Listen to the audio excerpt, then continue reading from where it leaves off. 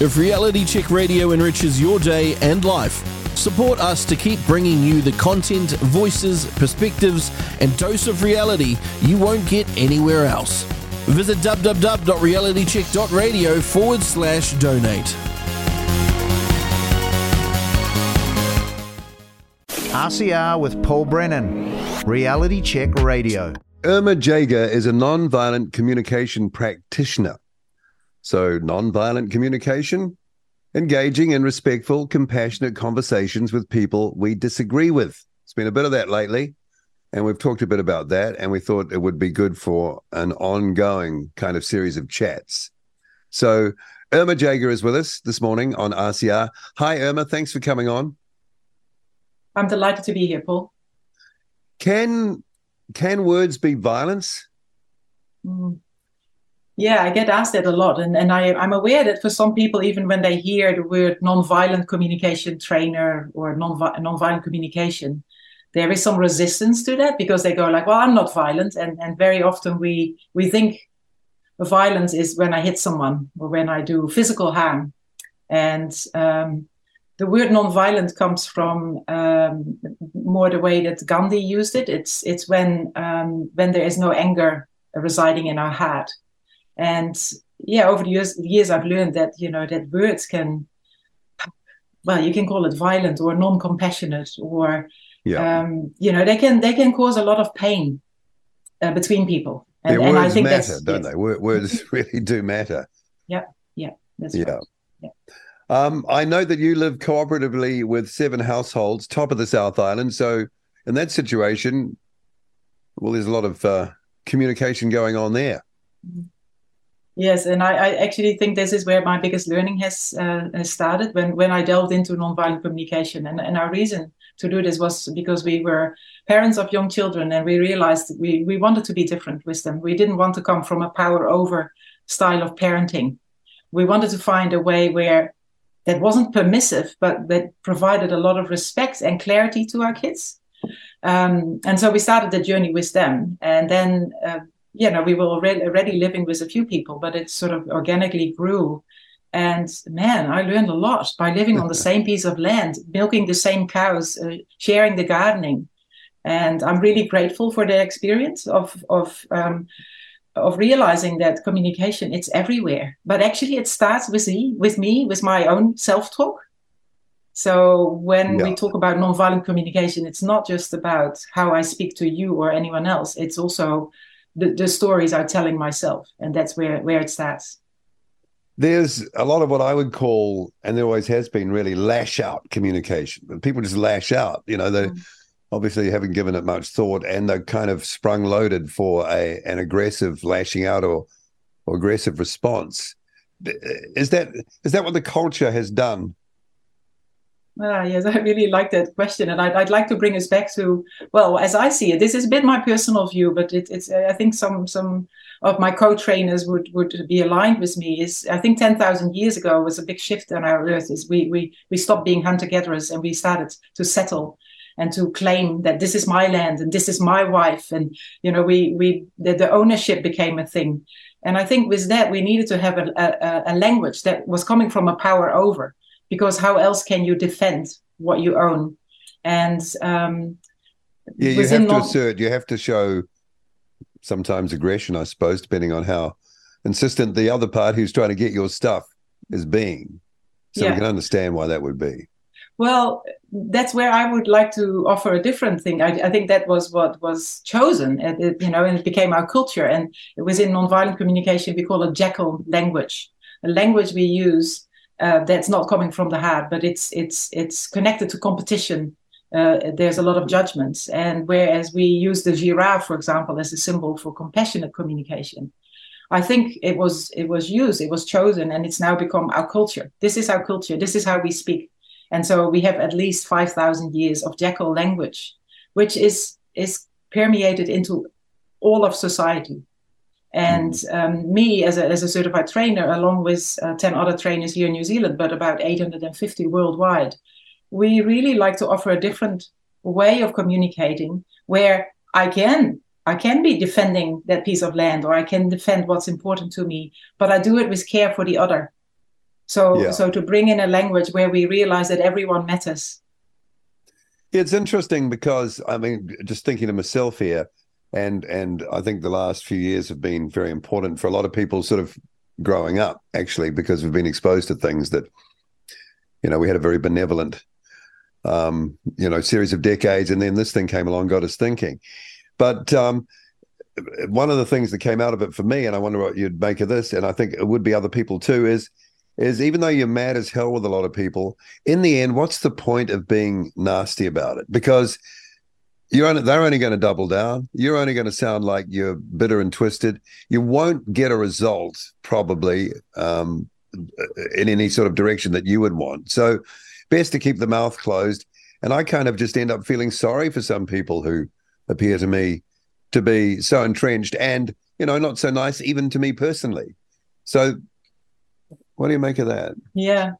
Well, just wanting to acknowledge that, that there's been a lot that's been happening in the last 3 years. And what you're sort of referring to is a sort of, I guess we have a shared reality around that. And I think it doesn't really matter even what your reality was, whether you were very aligned with the government policies or where you weren't. I think it's been really had a big impact on everyone. And just to acknowledge that. And before, I would always want the last word. It was always, forget about that. It's never ending if you want the last word, because the other person wants the last word too. That's right. And we're continuing that cycle where nobody gets heard.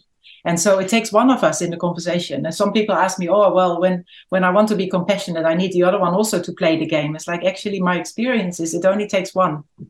It's the same as with fighting. Is if the other person just stops, and people in martial arts know a lot about it.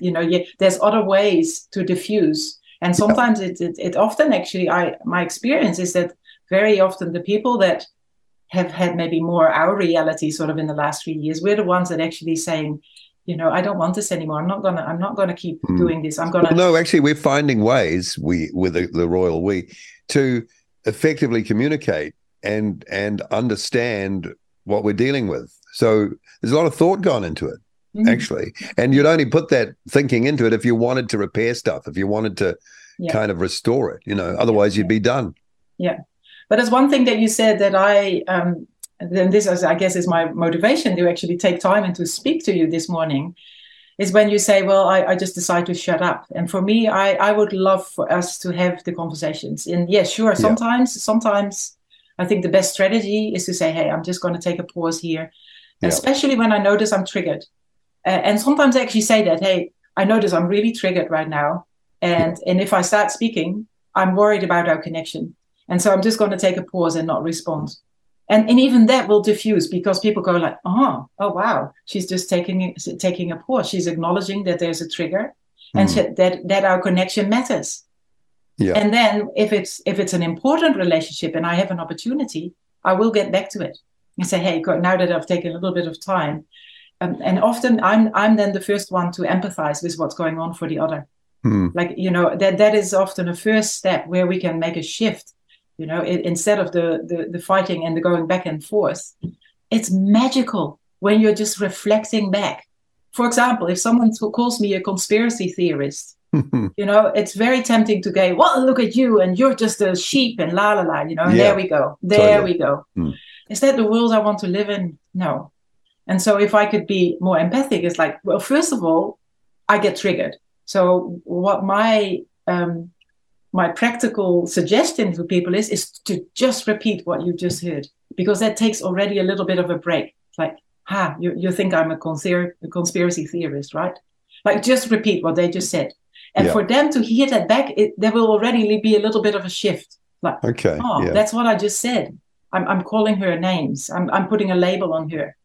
And then I have two options. Is either I express what's going on for me, but mostly if I have capacity, I will say, hey, it looks like you really don't understand. And you would really love to understand like where I'm coming from. And you're there's confused. An opportunity, right? That's now an opportunity to go further. It seems to me then recently there has been a lot of violent communication, and it's been not just from everyday people, it's been from the top down, which is really concerning. The leadership of the country. Yeah, and that's the hardest thing, hey, because it's almost they are no longer like it's hard to see, for example, politicians or the people that make decisions that impact me and you and everyone, to see them as people, because they actually they are not acting as a man or a woman. They are actually in a role, and it's an act. They're acting. They're actors, and that's where I've really struggled these last 3 years. How can I find compassion with these people, because they actually not, it would be different if I would have had Jacinda, having a cup of tea with her. I'm sure, with a little bit of effort from my side, I would have found a place to connect, and I would have been able to maybe hear some of her, and I would have been able to share some of the impact. But of course, we don't get those opportunities. And so what I see and I saw happening in myself, but also in a lot of people, we create enemy images. These people that are in those roles, they become enemies. And everything they say, and I know because I'm speaking from experience, and I really, really needed to work hard to change that. Every word they say is adding to that. Oh, yes, see? Oh, they're this, they're that. And what I realized is that actually the impact it had on me, on my emotional well-being, on my mental health. And that's when I was going like, oh, thank you for this opportunity, because first of all, they don't hear about all my judgments. It's not going to change any of what they're doing. The only thing that's really impacted it's me. It's my health. And then I was like, I don't want to give them that power. So I was able to really let go and go like, yeah, I just need to find my own way. It seemed to me, and I'm sure others, that quite a few people in our community, probably about half, but the very vocal ones, a subset of that, actually intensified the way they communicated in that way through that period, and seemed to quite enjoy it. Yeah, we were a country at war, Paul. I don't know if that sounds maybe quite dramatic, but that's how I experienced it. And there were people on both sides that were helping dig those trenches. And so we were going deeper and deeper, and until we couldn't actually see each other anymore. We couldn't even see the beauty in each other. And this has been something that I've been very passionate about, especially in the last 2 years, is to build a bridge again. Building bridges between those trenches so that people can at least start listening to each other and hearing each other. And I think we're still in those trenches. And of course, the whole COVID has sort of moved to other areas of our life. But I think New Zealand and the Western world is more polarized than ever. Yeah, there's a residual polarization that's come from that. That's still there and has spread to other things. Yeah. In terms of practical tools, let's say, people listening now, I guess there's a bit of common sense in this. But, when you teach this, coach this, whatever the word is, there'll be some, benchmarks that you use, I'm sure. So, faced with, let's say, a relative, I'll try and throw up a scenario, a relative, long family association, decades, you've split on, let's say on this particular one, but on some issue, and the communications deteriorated over time. And I'm kind of describing maybe a situation I know. And you've basically ground to a standstill on really talking about anything, but you don't, you love them because they're your family and life's too short. What's the way of getting back into that? I really appreciate. Who makes the first move? Yeah, well, who makes the first move? Yes, that's it. Is who's going to peek out of that trench and say, instead of thinking, oh, I'm weak, I'm giving in, who is seeing that as an act of actually strength, to be able to be vulnerable and to peek over the edge and say, hey, are you still there? Because actually, I don't like this. I know that inside me, I still feel love for you, and I know that we've lost our way. And so, who makes the first step? Well, I think we know the answer to that probably, because if they're not going to. No. So then I would like to share a bit more about that, because I think what could be a first step. And I don't want to put words in people's mouths. Like, some people might write it down and say, oh, if I talk like IRMA, then I will fix my relationship. No, it's just your thoughts and suggestions, nothing consultational about it, at any sort of level. So, good waiver there. So carry on. Yeah. Well, it's more about, I want people to be authentic. This, for me, this way of speaking is actually about authentic communication. So instead of doing it right, it's not about that. It's connecting to your head, because we've all been in our head. We get in those trenches because we're in our head. We're thinking there's a right and a wrong way to think. We think we follow the science, or we think, like we have all these sort of things. So what I would invite people is to get into their head.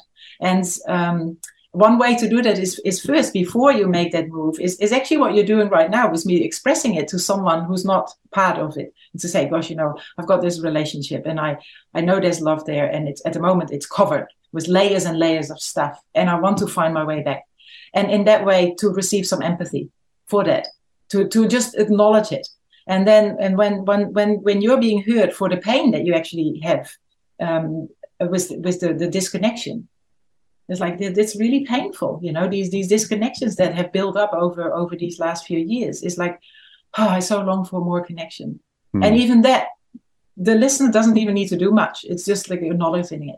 And then the next step would be is actually reaching out to that person and say, hey, I just want you to know I'm here and I'm struggling. And so just start from the I. I think that's one tip is instead of you, right, this or that, is like I notice I feel so sad, and I feel actually overwhelmed of the thought of even bringing this up to you because of our experiences. But I'm really longing for a different way. I'm longing for connection.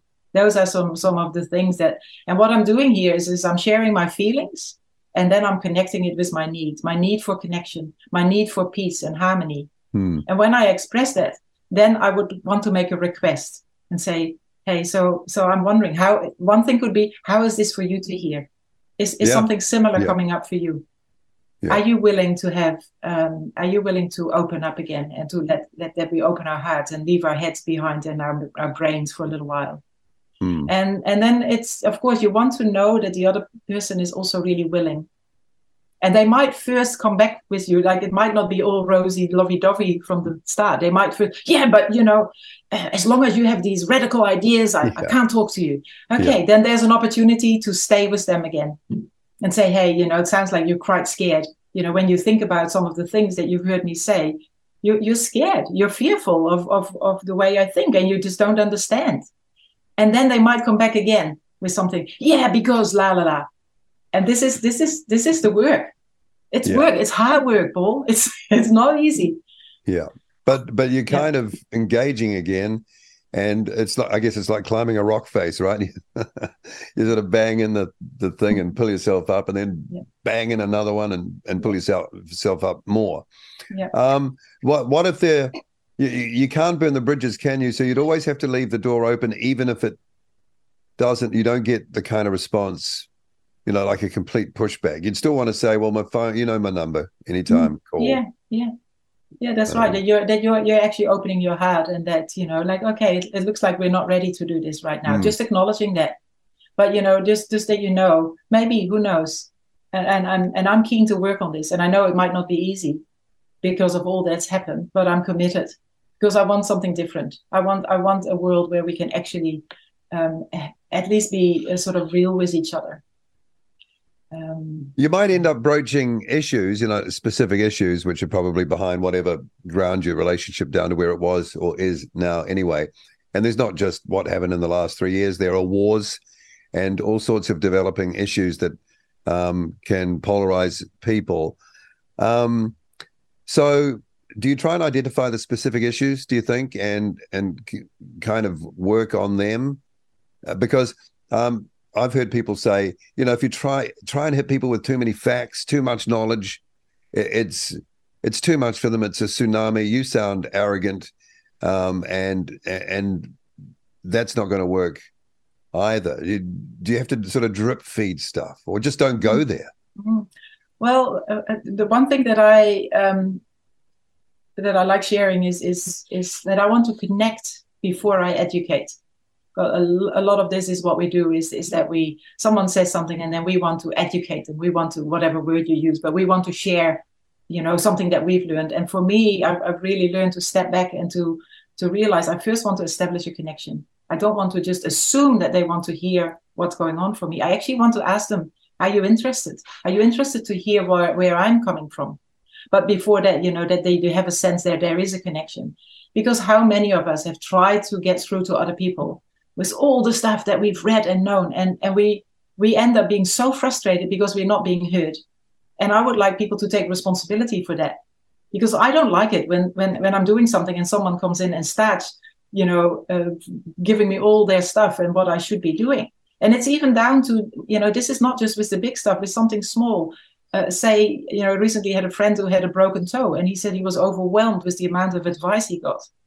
Because I was talking about, I'm aware that you haven't asked for advice. I'm wondering, can I make a suggestion? Have you got capacity?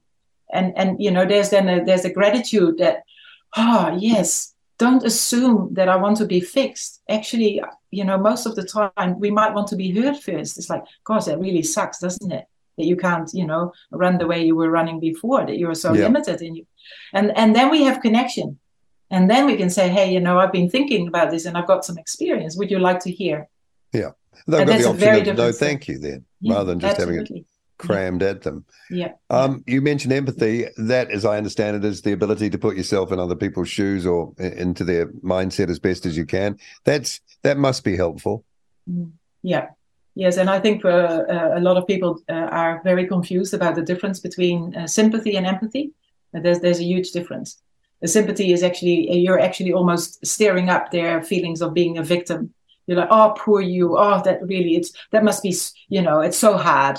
And then very often we then go into our own stories. We take away from them and we're trying to cheer them up. We're trying to give them a cookie. We're trying to, oh, don't be so glum. Soon it will be better. There's no empathy in that. Empathy is when I'm really present with your experience, and I have a separation. It's not about me. Sympathy is about me. I'm actually wanting to fix you because I'm uncomfortable. Empathy is my ability to be with your tears, with your pain, and to support you, because I trust that you have the wisdom to find a way forward. You have the wisdom. So I want to support you to find your strategy out of this, but I'm not going to do it for you. Yeah. And by doing that, you can see sort of through their eyes how they must be seeing you. Mm-hmm. Yeah. Yeah. So that informs you of how possibly to behave as well, Yeah.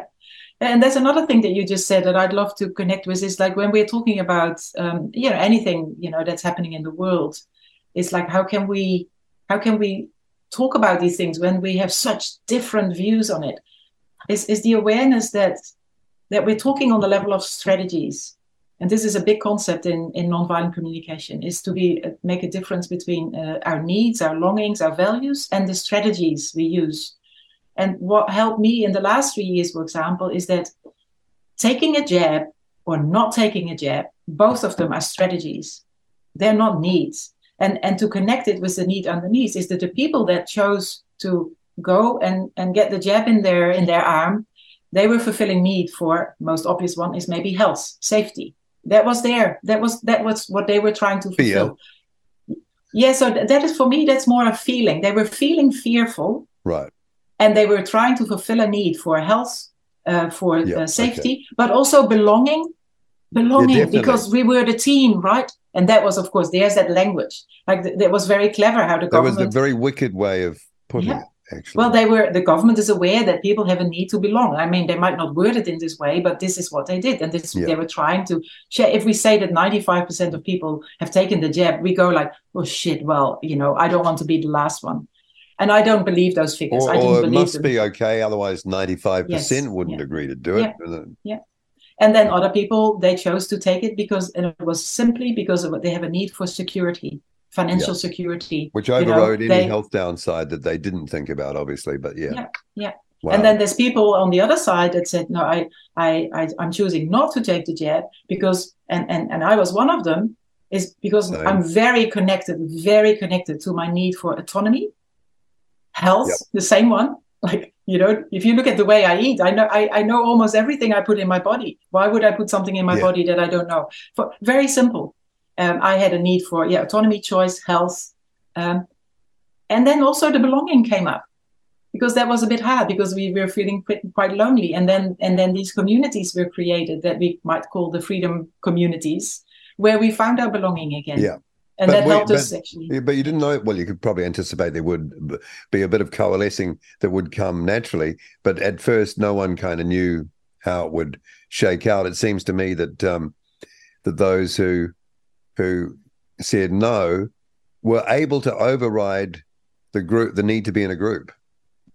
Yeah. And that's not a small thing, I don't think. No. They were able to, even at an early stage, because that's a very strong instinct, isn't it? As we've seen. Mm-hmm. Yeah, because I think belonging also equals safety. That it's our herd safety. Yeah. And what about? I'm just looking at the list of tools here, and we're coming up on time shortly. Reflective listening, is that what it sounds like? Yeah, for me, reflective listening and empathy are very close, and reflective listening is a strategy, is a way to actually give empathy. And so when you're sharing something with me, and I can see that you're, this is quite big for you, is what I would do is I would reflect back what I've just heard by guessing some of your feelings and needs. And it's like magic, like you can see, and some people, they just well up just because what's happening there is that you're offering the gift of presence with them, which is very rare in our society. We're all so busy, and we just carry on, and we just bounce off each other, and we don't actually pause and say, hey, it sounds like this was really hard, right? And you were longing for, and so we're just, and for me, what's underneath it is probably it connects with something about that they really know that they matter, because I'm taking the time. And reflective listening, as I said before, sometimes it's just a matter of just saying back, gosh, you were in an accident yesterday. You didn't see the red light. I'm just saying what they just shared with me. Rather than saying, you useless damn driver. I knew you should never have had a license. Exactly. How painful is that? So instead of making them wrong, they're already struggling. They are telling themselves they're wrong and they're useless. What I'm offering is just presence. I don't need to judge them. I'm just wanting to be with them. And, at the end of those, when people have been really heard, they will come up and say, hey, you know what? I think I'm actually not fit to have a driver's license yet. I think I need a few more lessons. But it comes from them. Yeah. And that's empowering and a lot more meaningful. Yeah. Okay. So that's really interesting. Do you have any closing comments, Irma, before, and tell us how to get in contact too if people are thinking, I need to talk to Irma? Well, I would love to finish off. I'm not sure if you know Charles Eisenstein, but he wrote a book which has the title, Let's Create a More Beautiful World. Our hearts know is possible. Yeah. And every time I say that, I get a little, feel quite tender, because I know it's possible. I do know it's possible. And I love that the word heart is in there. I think I would love people to get out of their head more and get into their hearts and to connect what is important. And what it does for me, the first step is self-compassion, because I cannot be compassionate with anyone else if I'm actually giving myself shit all the time. If I'm having a lot of shoulds, I'm telling myself I'm useless. How can I do that? I need to fill up my cup. And from that, I can spill over. And that's when I can bring compassion into the world. And the other thing as a closing comment is I know that there's quite a lot of talk about Israel and what's happening in the Middle East. For me, fundamentally, in our families, even within myself, we are waging wars. And for me, fundamentally, they all come down to the same root. And of course, it's very different when we're talking about lives being lost. So I don't want to make like that sort of comparison. But I can't change that situation. I can change it in my life, in my family, in my community, and hopefully in New Zealand by having these sort of talks with you. So I really encourage people to actually take responsibility. Next time they are being, making a scathing comment or putting someone down, is to be say, the adult in the room. Yes. Yeah. But not too intellectually. more from the heart. Yeah, and the question about getting in touch with me, I not just me, as I said, there's more trainers in New Zealand. So we have a nvc.org.nz. It's a New Zealand website with non-violent communication trainers. If you search my name, IRMA JAGER, with NVC, non-violent communication, you will find me. I've got my own website, welcome.net.nz. Lots of people offer workshops around New Zealand, but also worldwide online. And this is not the only way. There's lots of different ways to get back into your head, but this is just one of them that I'm very passionate about. Irma, thanks for coming on Reality Check Radio, IRMA JAGER, who is a certified trainer through the Center for Nonviolent Communication. And you heard how you can connect with them. Thanks for coming on. We've got stuff to think about, and we appreciate what you had to say. RCR with Paul Brennan, Reality Check Radio. Loving what you're hearing? Well, the establishment hates it. And right now, they're conjuring up new ways to try and censor RCR. To ensure you never miss a beat of the hard-hitting news you've come to know and love, make sure you're on the RCR mailing list. Get connected now at realitycheck.radio/email.